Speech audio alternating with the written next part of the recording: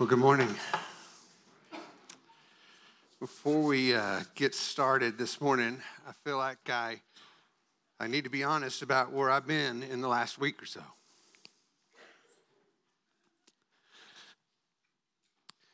Preparing this sermon has been particularly difficult for me.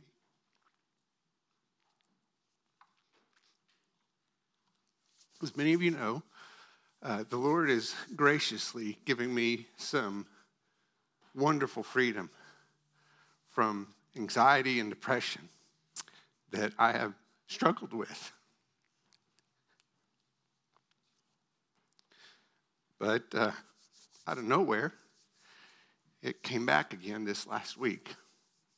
I tried to explain it to a friend because using those words doesn't seem to quite capture what you experience if you've ever been there before. I don't know that this is the best illustration, but I said, imagine if you were taking care of someone's house while they're on vacation.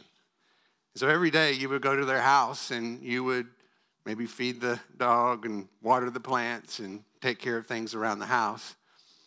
But one day you go to the house, and as you approach the front door, it's wide open, and you know they're not home.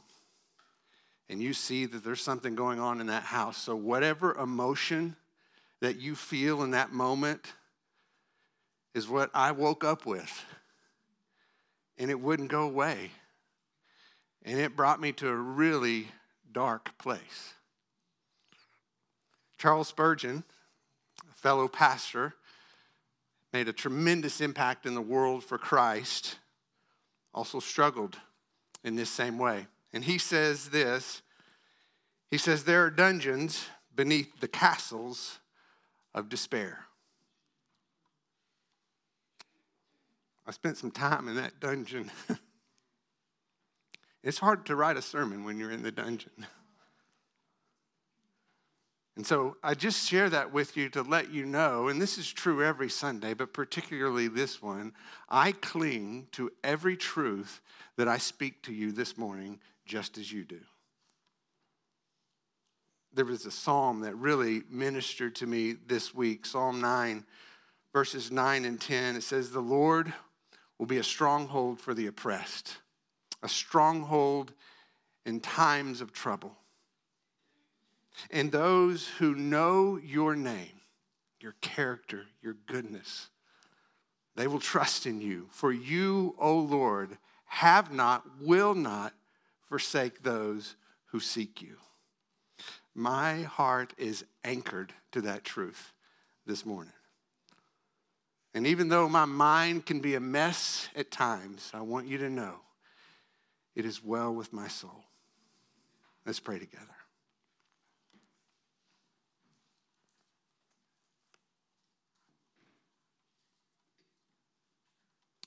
Father, thank you for this church family, for their gracious kindness, their loving acceptance. Father, thank you that exists here because that's what exists with you. Your gracious kindness, your loving acceptance, that's where we find healing and hope, redemption and restoration. And so I pray this morning, Lord, that as we look at your word together, that by the power of your Spirit, by the truth of your word, that you would minister deeply to our souls in the places that we need it most, and maybe in ways that we didn't even know we needed it. Lord, allow it to resonate. Help us to speak these truths to one another and to carry it with us as we walk out of this room this morning. We pray this in your name. Amen. Well, over the past few weeks, we've been on a journey seeking to discover God's eternal purpose to dwell among a people that he has made his own. It began in the garden, and we caught a glimpse of God's original design, creating humanity to flourish in a life-giving relationship with him. living in the fullness of his faithful provision, enjoying the unhindered fellowship of his presence. But we also talked about how the garden was just the beginning. There was still work to be done. That's why God commissioned Adam and Eve to be fruitful and multiply and fill the earth, to expand the boundaries of paradise to the uttermost parts of the world, creating a community that would grow to become the people of God. Everything in the garden was created with unlimited potential, but it was incomplete. Adam and Eve were designed to grow in their relationship with God. They had to learn how to rely on the Lord, to trust in his faithful provision.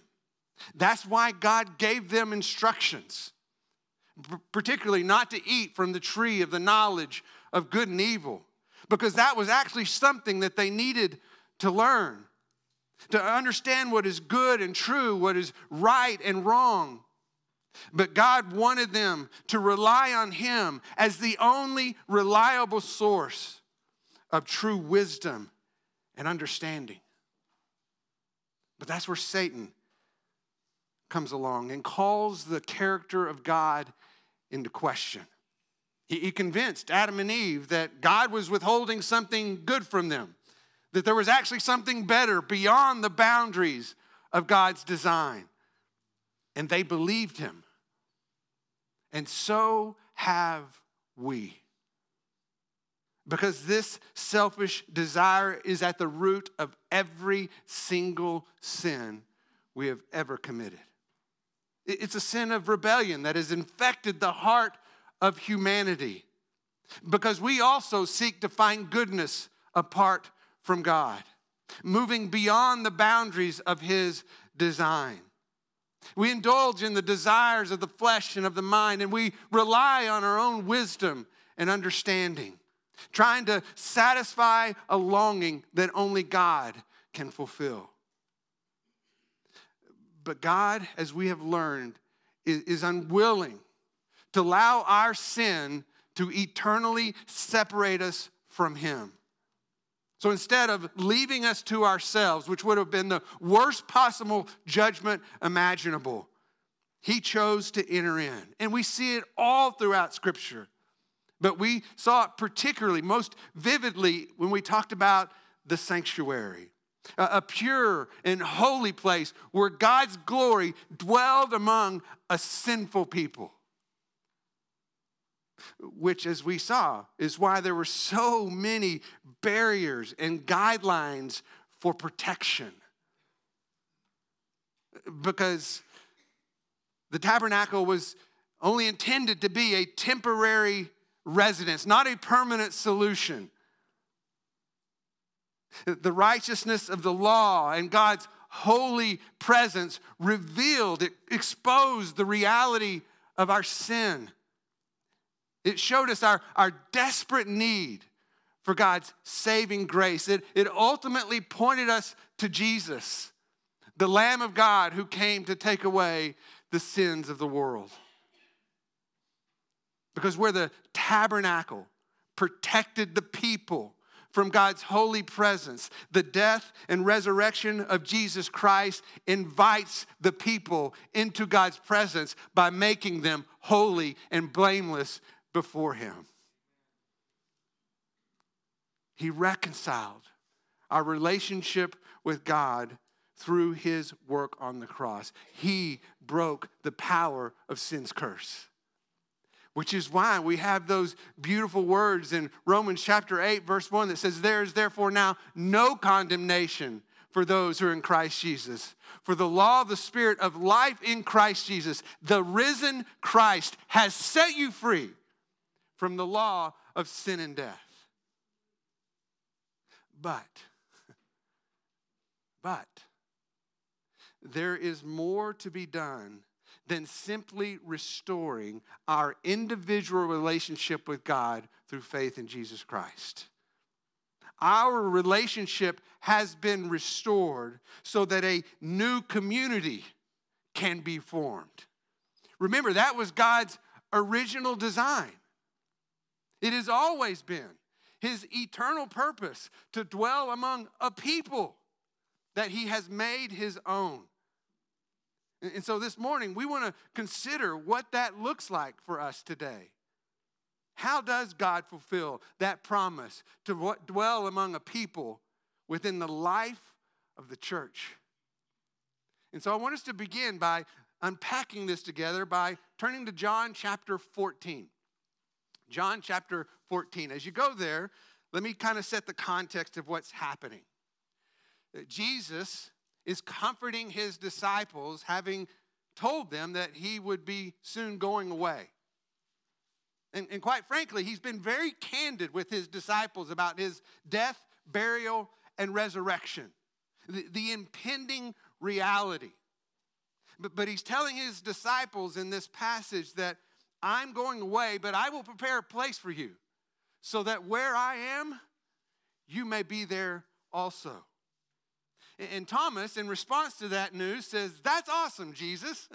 Okay, those are actually my words. He didn't say that, but I think that's what he felt. "That's awesome, Jesus. But how do we get to where you are if we don't know the way?" It's a fair question. So Jesus responds famously in verse 6 when he says, "I am the way and the truth and the life. And no one comes to the Father but through me." To which Philip then responds, "That's awesome, Jesus." Again, my words. "We want to see the Father." He says, "In fact, if you'll just show us the Father, I think all of this will make perfect sense." And so Jesus responds in verse 9 and says, "Have I been with you so long that you still don't know me, Philip? Whoever has seen me has seen the Father. How can you say, 'Show us the Father'? Do you not believe that I am in the Father and the Father is in me? The words that I say to you, I do not speak on my own authority, but the Father who dwells in me does his works." Now, I don't want us to miss this because this is really important to understand what Jesus is communicating here. Because in his humanity, he set aside his divine rights in order that he had to live in complete dependence upon the Father. He did nothing on his own initiative. Knowing that, Jesus goes on and tells his disciples in verse 16 of that same passage, he says, "I will ask the Father, and he will give you another helper to be with you forever, even the Spirit of truth, whom the world cannot receive, because it neither sees him nor knows him. You know him, for he dwells with you and will be in you." And I want you to see the connection of what Jesus is trying to communicate to his disciples, because he's essentially telling them what is true for me will be equally true for you. As I live in complete dependence upon the Father, so will you, but not alone.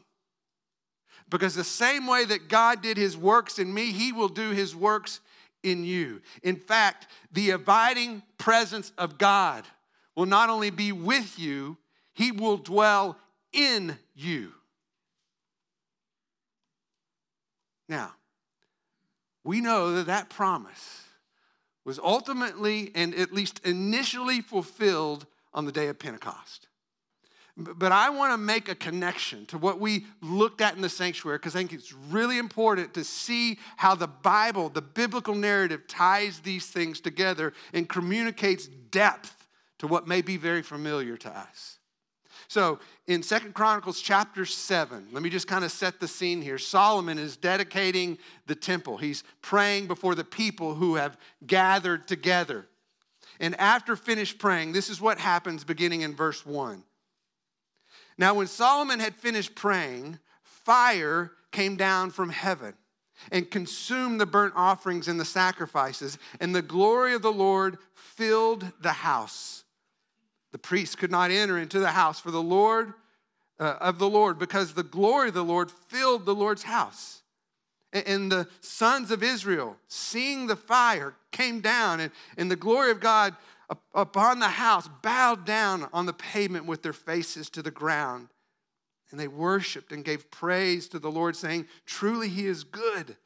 Truly his loving kindness is everlasting. So God's glory filled the house as fire came down from heaven as an evidence of his presence.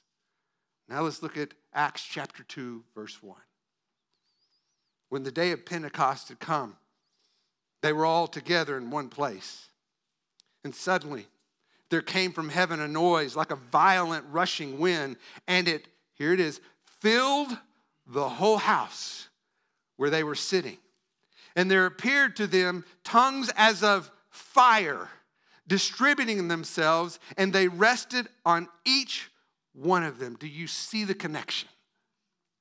The filling of the temple, the filling of the house, the fire from heaven, the tongues of fire on each of them. That's why Paul would later say in 1 Corinthians chapter 6, verse 19, or do you not know that your body is, there's the word, a temple of the Holy Spirit who is in you, whom you have from God, and that you are not your own. He repeats the same idea in his second letter, chapter 6, verse 16. For we are the temple of the living God. Please don't miss the magnitude of what is being proclaimed here. The presence of God has filled your life in the very same way that the glory of God filled the temple. It has flooded every part of your being. That's why Paul says your body is a temple of the Holy Spirit who is in you. It is a fulfillment of the promise that Jesus made to his disciples. But it doesn't end there. Because what happens to us individually is now magnified in community. Listen to how Paul speaks to that in Ephesians chapter 2, verse 19, when he says, so then, you are no longer strangers and aliens, but you are fellow citizens with the saints and members of the household of God, built on the foundation of the apostles and prophets, Christ Jesus himself being the cornerstone, in whom the whole structure, being joined together, grows into a holy temple in the Lord. In him, you also are being built together into a dwelling place for God by the Spirit. See the connection? Peter will use a similar analogy, identifying God's people as living stones. In 1 Peter 2:5, he says, you also, as living stones, are built up as a spiritual house for a holy priesthood to offer up spiritual sacrifices acceptable to God through Jesus Christ. So once again, what happens to us individually is magnified within community. That's why when we come together as a people of God, something very special takes place. God's ministry to us happens through us. God's ministry to us happens through us. As we are reminded of gospel truth in the songs we sing, as we are saturated with hope from the words of Scripture, as we, in loving fellowship, care for one another, our gathering together magnifies the truth of God's presence among us. Last week, Jeff talked about thin places, those places on earth where the distance between heavenly realities and earthly realities get really thin. I just need you to know this is one of those places. which is why the writer of Hebrews instructs us in Hebrews chapter 10, verse 25, do not forsake your gathering together. There's something important. Do not forsake your gathering together, as is the habit of some, but encourage each other. And all the more as you see the day drawing near. Does anybody in this room see the day drawing near? Absolutely. All the more important. And this applies not only to what we do here on Sunday morning. This applies to every time and any place God's people gather together. We were created to live in the shared experience of the life-changing presence of the risen Christ. And here's why. Remember I told you that Adam and Eve walked in God's presence. That the garden was filled with unlimited potential, but they still had things to learn because they had to grow in their understanding of God's faithful provision. They had to understand what it means to truly trust in Him. And the same is true for you and I, isn't it? 2 Peter chapter 1, verse 3 says, seeing that His divine power has granted to us everything pertaining to life and godliness. So, just like Adam and Eve, our life in Christ is filled with unlimited potential. Do you get that? You have everything you need for life and godliness. But we're a work in progress, aren't we? There are still plenty of things for us to learn. We're still learning how to live out of that new creation identity where the old is gone and the new has come. We're still trying to understand what it means to rely on the Lord and to trust in His faithful provision, whether that means times of success or in deep despair of suffering. True sanctification, life change, can only take place by God's design within the context of community. That's why the New Testament is filled with one another's. Over and over again, love one another, comfort one another, encourage one another, be devoted to one another, forgive one another, just as God in Christ has forgiven you. My counselor shared something with me this week. That's right, your teaching pastor goes to counseling. But it was really helpful because it exposed some wrong thinking that I have in my mind that I assume many of you share as well. And that's this expectation that our growth in Christ is this linear progression. If you were to think of it on a graph, it's just like a line that goes from becoming a Christian to being in heaven. And we just steadily, like a stairway, make our way to where we want to be in God's presence. But in reality, it looks more like this. It does, doesn't it? And that's why we need the one another's. See, Paul highlights this divine design of our interdependence on one another as He created it to be in the analogy of the body. You're familiar with this, but let's look at it again in 1 Corinthians chapter 12, beginning in verse 14. Where it says, for the body is not one member, but many. If the foot says, because I'm not a hand, I'm not a part of the body, it is not for this reason any the less a part of the body. And if the ear says, because I'm not an eye, I'm not a part of the body, it is not for this reason any less a part of the body. If the whole body were an eye, where would the hearing be? If the whole were hearing, where would the sense of smell be? But now God has placed the members, each one of them, in the body just as He desires. Divine design for interdependence. Every person is vitally important in the role of a healthy church body. not just because of who you are, but because of how the presence of God works in you and through you. Everyone here, don't miss this. Everyone here has something to offer that someone else needs. Did you hear that? Everyone here to a person has something to offer that someone else needs.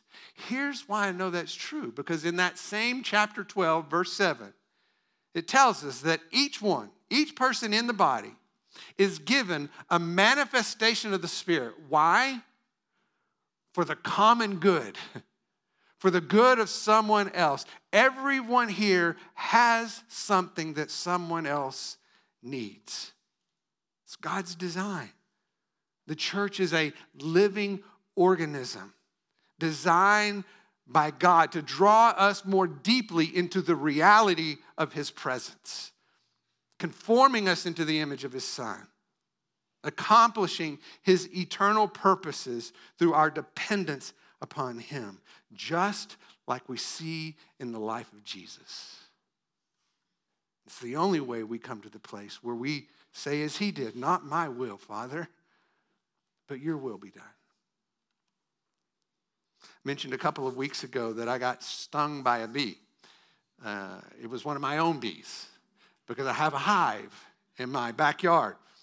And I find these creatures absolutely fascinating. Because in a hive like mine in my backyard, there's somewhere between 30 and 60,000 bees. Okay, that's one hive. And yet, they all work together, each having different roles. There are nurse bees who take care of the little baby bees. And then there are forager bees who go out and get pollen and bring it back into the hive. And then there are guard bees, those ones you need to be aware of. Right? They're on the front of the hive protecting the colony. But these bees cannot survive on their own. They live off of a shared food source. In the winter, like now, when it gets really cold outside, they can only survive by clustering tightly inside the hive, vibrating to generate heat to keep them warm. And in the summer, when it's 150,000 degrees outside, they have to go collect water, bring it into the hive, flap their wings to create evaporative cooling. So that, get this, throughout the year, no matter how hot or how cold it is outside, inside that hive, it is somewhere between 94 and 96 degrees year-round. Fascinating. But left to themselves, they cannot survive on their own. They are wholly dependent on the strength of the colony. And our spiritual health is exactly the same way. God created the church much like a bee colony because we all have different roles, different gifts, different abilities, but we are mutually dependent upon one another for our spiritual well-being. Let me give you some examples of how this has played out in recent weeks right here in this church. So many of you know Mark and Margaret Woodfin. Mark was diagnosed with cancer, is under treatment, and had a pretty bad response to one of the recent treatments. And as a result, Margaret became a full-time caregiver. But you also know that medicine today is very expensive. And so she had to work. So Bob Park gathered a group of men together, and collectively, they took turns stepping in to allow Margaret to step away to do some things with her job so that Mark could be safe with somebody there with him. Day after day after day. That's what it looks like when a church is healthy and interdependent upon one another. It also looks like Doug McAlpine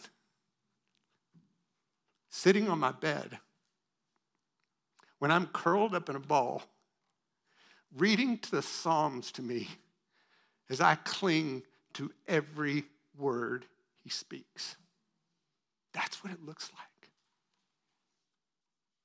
It looks like walking into messy marriages and being able to get messy with them, but offering words of hope and the expectation of something better. It's also rejoicing when there's something to celebrate. Maybe somebody has a new baby or an adopted child is welcome home. When one person has joy, everybody rejoices. When one person grieves, we all grieve with them. That's the way God designed the body to be. Because here's another thing about a bee colony that's really important. And if my son Graham is listening, I need to make a little side note here.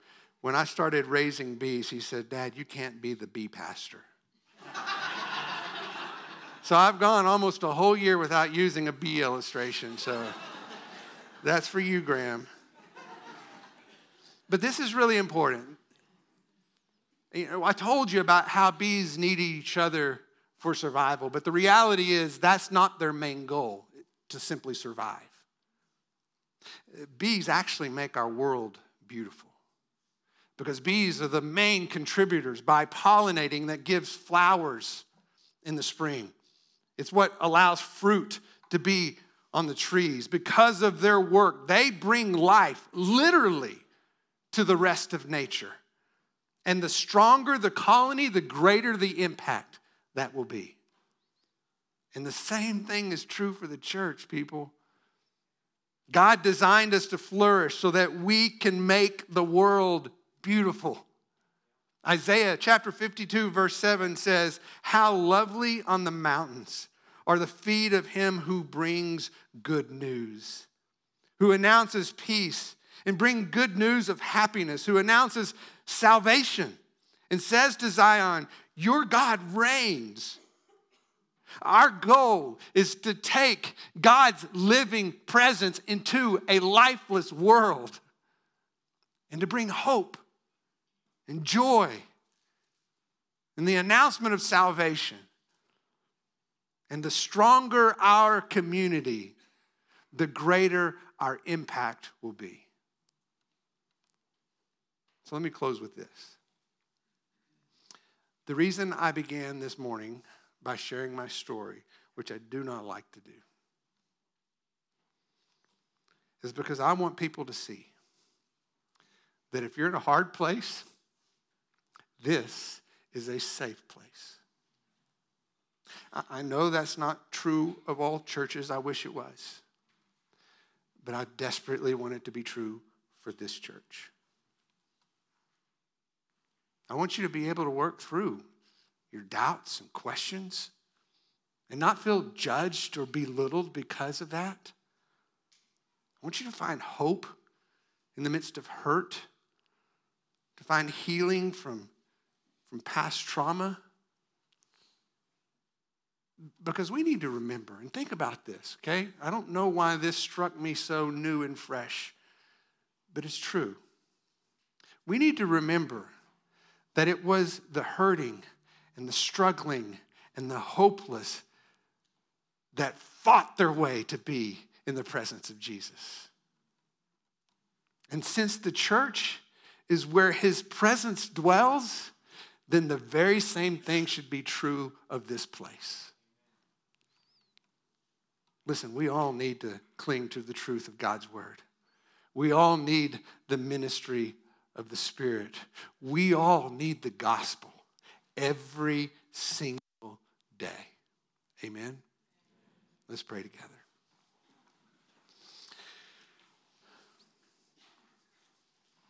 First of all, Lord, thank you for letting me do that because I wasn't sure it was going to happen. Thank you for meeting us even in our moments of weakness.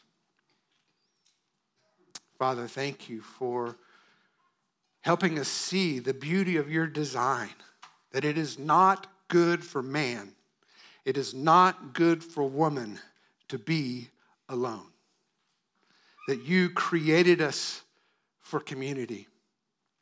And that we, as that people of God, are the place in which your presence dwells. Yes, it dwells within us individually, for we are a temple of the Holy Spirit who dwells in you. But we recognize, Father, even more clearly this morning, that that presence is magnified within the context of community.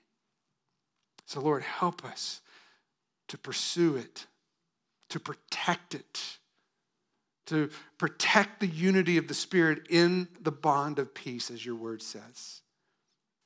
Help us to experience the reality of your presence through our relationships with one another. Thank you for your promise fulfilled to dwell with us and in us. We pray this in your name. Amen. Let's stand together. One practical application of how we can live this out as a church family. Admittedly, potentially awkward at first. But one of the things that I'd like for us to cultivate is our willingness as we are in conversation with one another. And if somebody in sharing with you says, man, I've had a hard week, that we take the opportunity in that moment, at that place, to say, can I pray for you? And just do that. Spontaneous prayer throughout the life of the body. Because what is prayer? We've talked about this. It's a posture of dependence. It's saying, Lord, we need you. And so let's live that out practically by taking the opportunity to regularly, spontaneously pray for one another as the Spirit leads and as you see that need in someone else's life. Will you do that?